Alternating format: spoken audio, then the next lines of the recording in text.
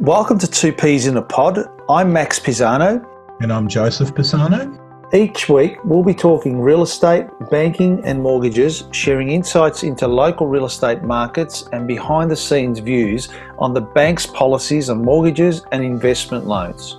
We'll be discussing real life examples and also give you an opportunity to ask questions so that you can make better informed decisions. Hi Joseph, and good to see you again for this week's podcast. How have you been? I haven't been too bad, thanks Max. What have you been up to? I noticed you've been playing a little bit of badminton in the backyard. How's that going for you? Not bad. I haven't been winning though, so up against Riley in the backyard there, makeshift nets, and the old badminton comes out, which is I don't think I've ever played badminton. So I think the last time I played badminton was back in my old days of Trinity Regional College in Brunswick with the boys there. So it's been quite some time. But it's good that you're keeping fit, which is obviously very important during this, I hate to call it lockdown. People are calling it lockdown, but, this isolation mode. So it's definitely important to stay fit. Hey, I normally Friday nights, well, not every Friday, but we often go down to TGI Fridays. Thank God it's Fridays at Chadstone. And I've got to tell you that it's interesting because we'll talk a little bit about commercial leases this week, but it was like a ghost town, Joe.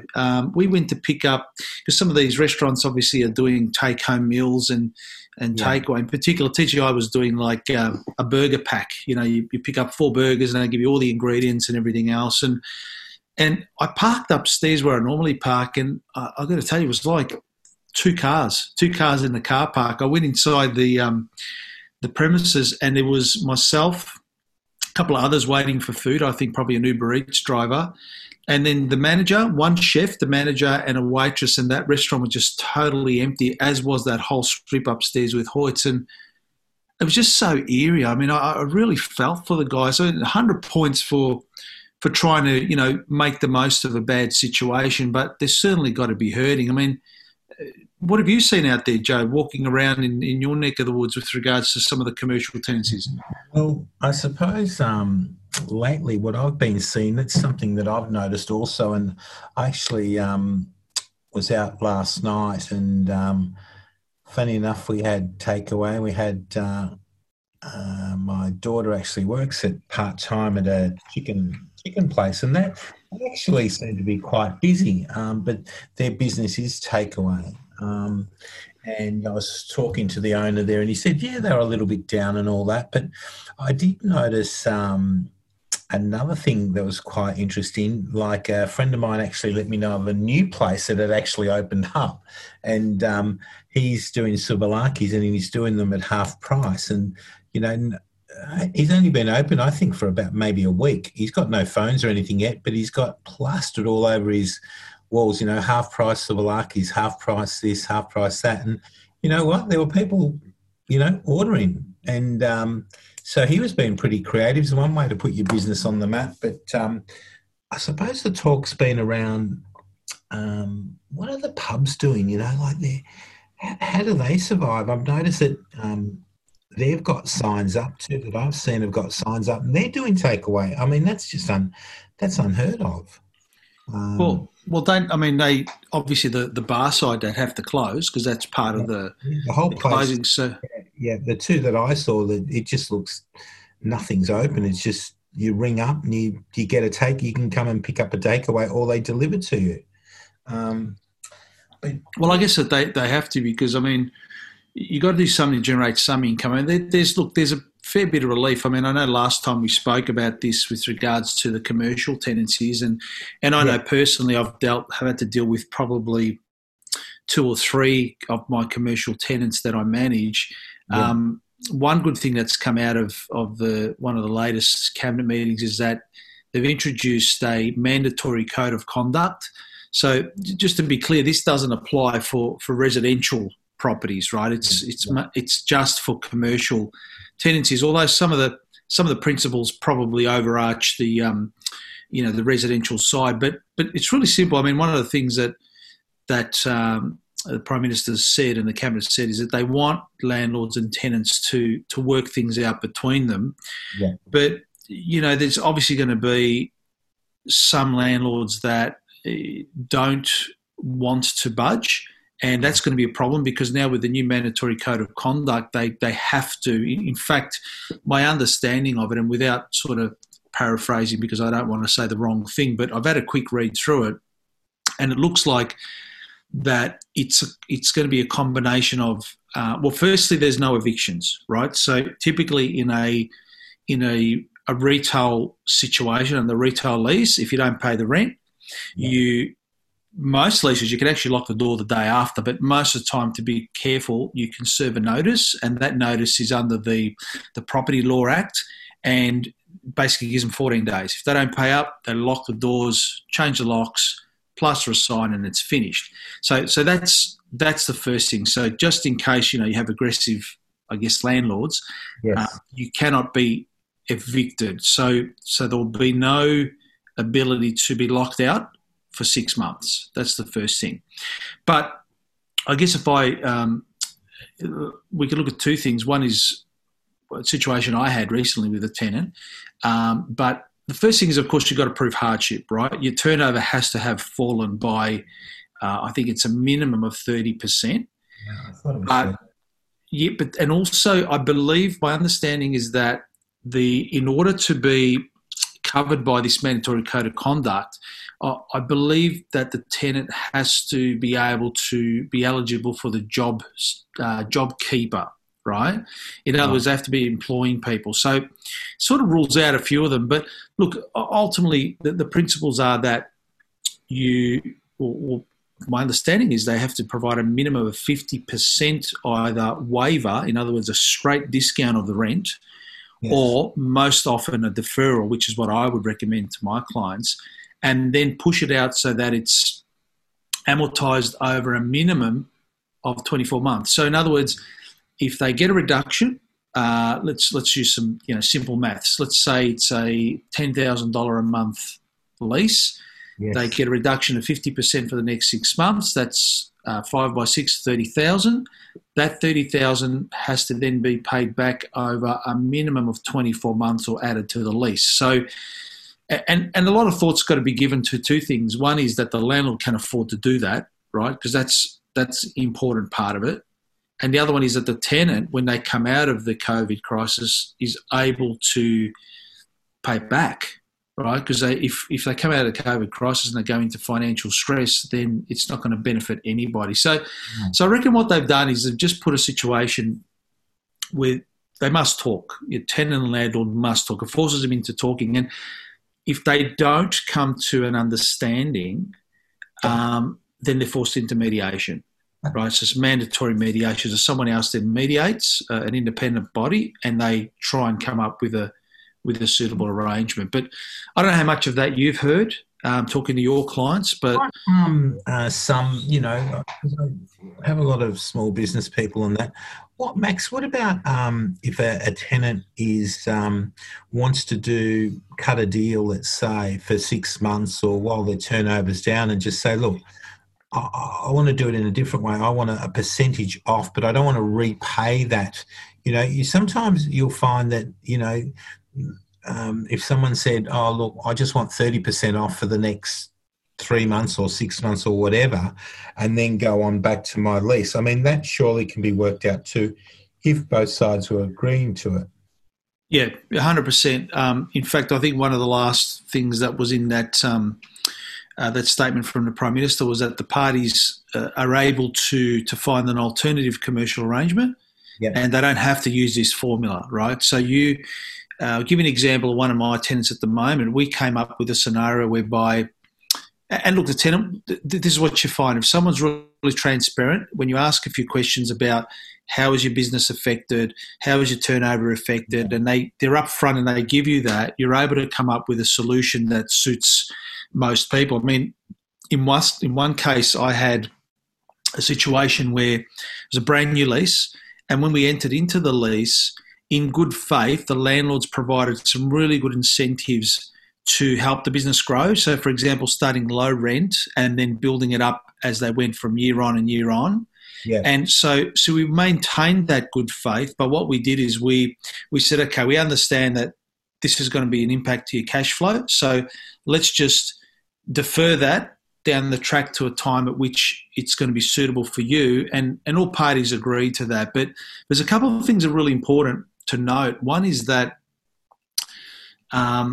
that in the commercial tenancy, I believe that you cannot, in the code of conduct, you cannot use the security deposit as, you can't touch it, right? Yeah. You can't touch it. So what the government's saying is that has to stay intact.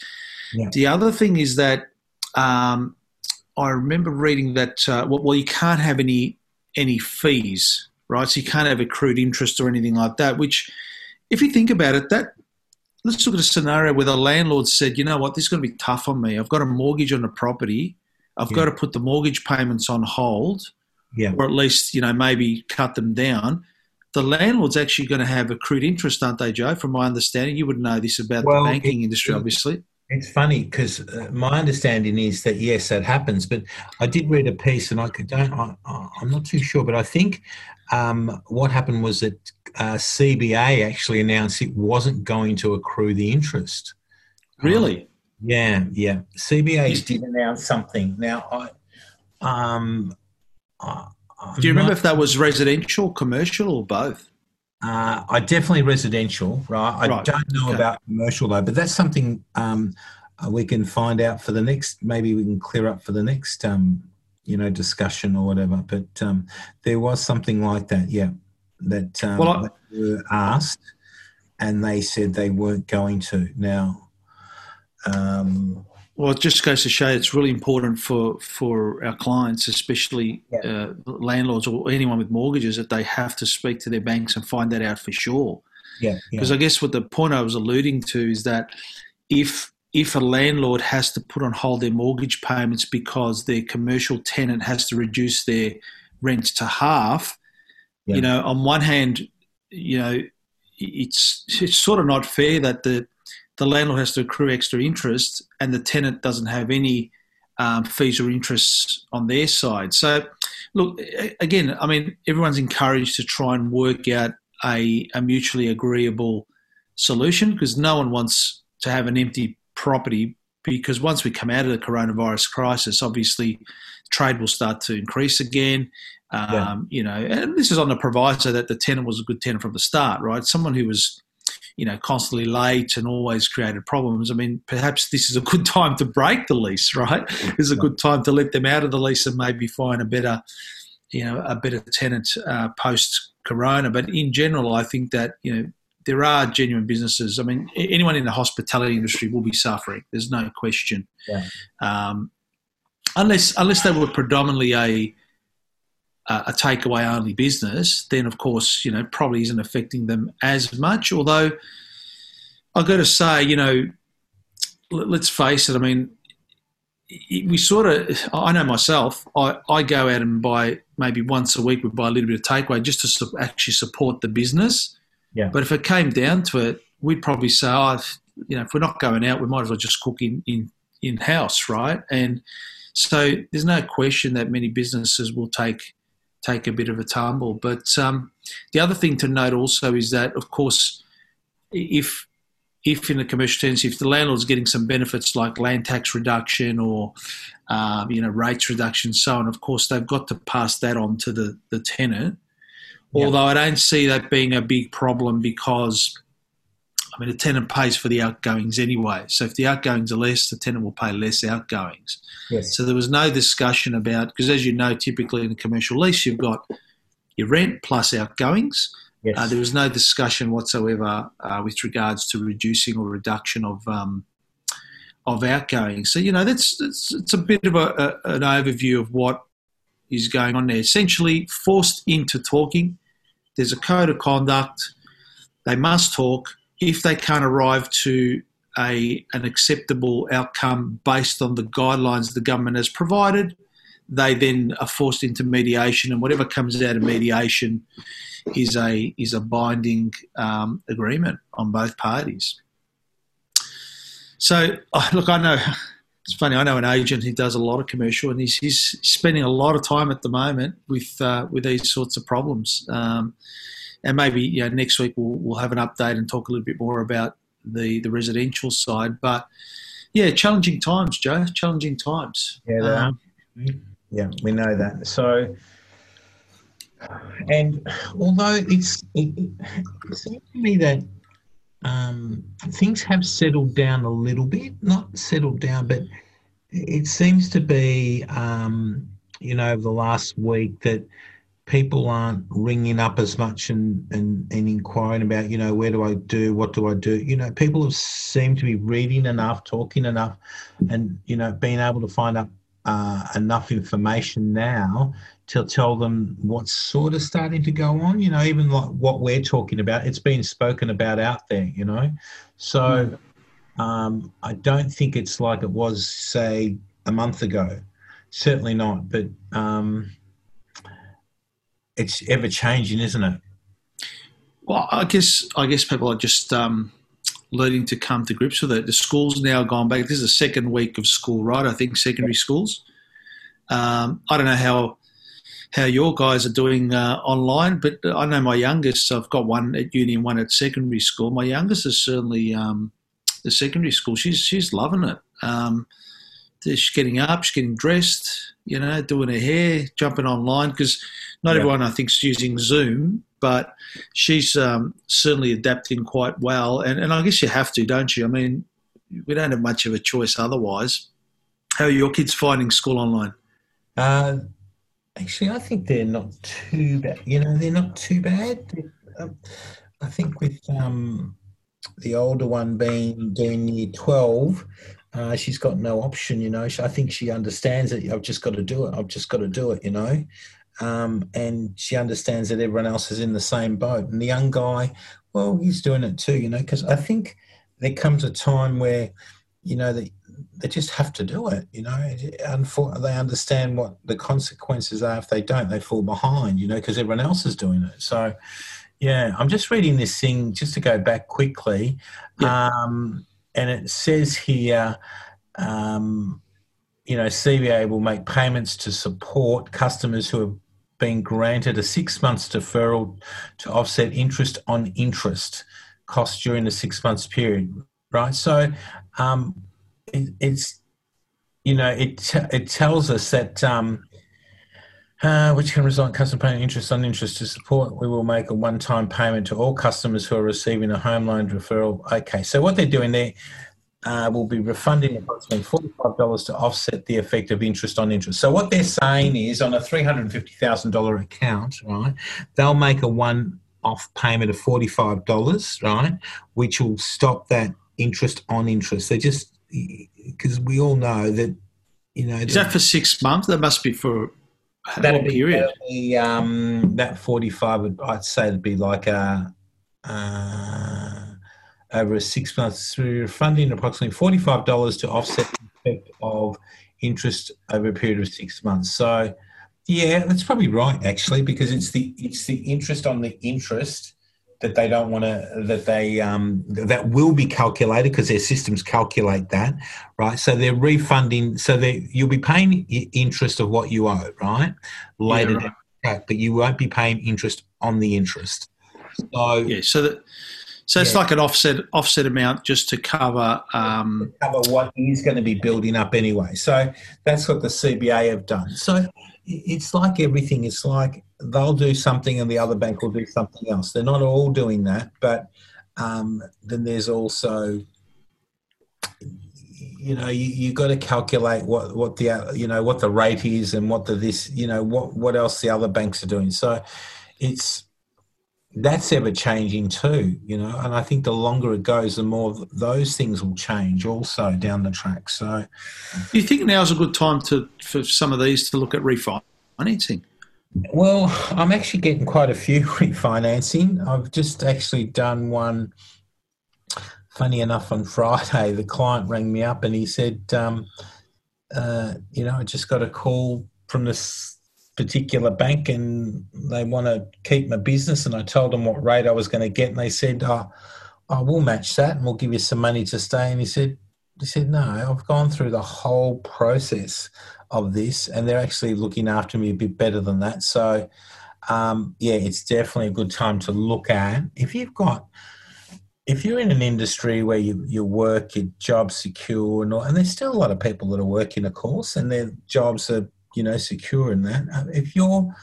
If you've had a home loan for a while, people don't look at their home loans. It's like people don't look at their superannuation statements. They pay them, But definitely now, because everyone is scrambling for business, and good business too, so it is. It's a great time to, to have a look, give me a call, and I'll give you an idea of what's happening out there. Well, I reckon that's probably what we're going to talk about next time, Joe. Maybe look at some refinancing and how to set yourself up to succeed in that sort of aspect. Yeah. But look, it's been a good chat. I think we keep batting on. We're here to answer any questions. Of course, if anyone's got any, feel free to email us directly, either Joseph or myself, and we'd be more than happy to answer those on the next podcast. But for now, Joseph, it was great to chat to you. Good to see you again, and stay well for the rest of the week. You too. Thanks, Max.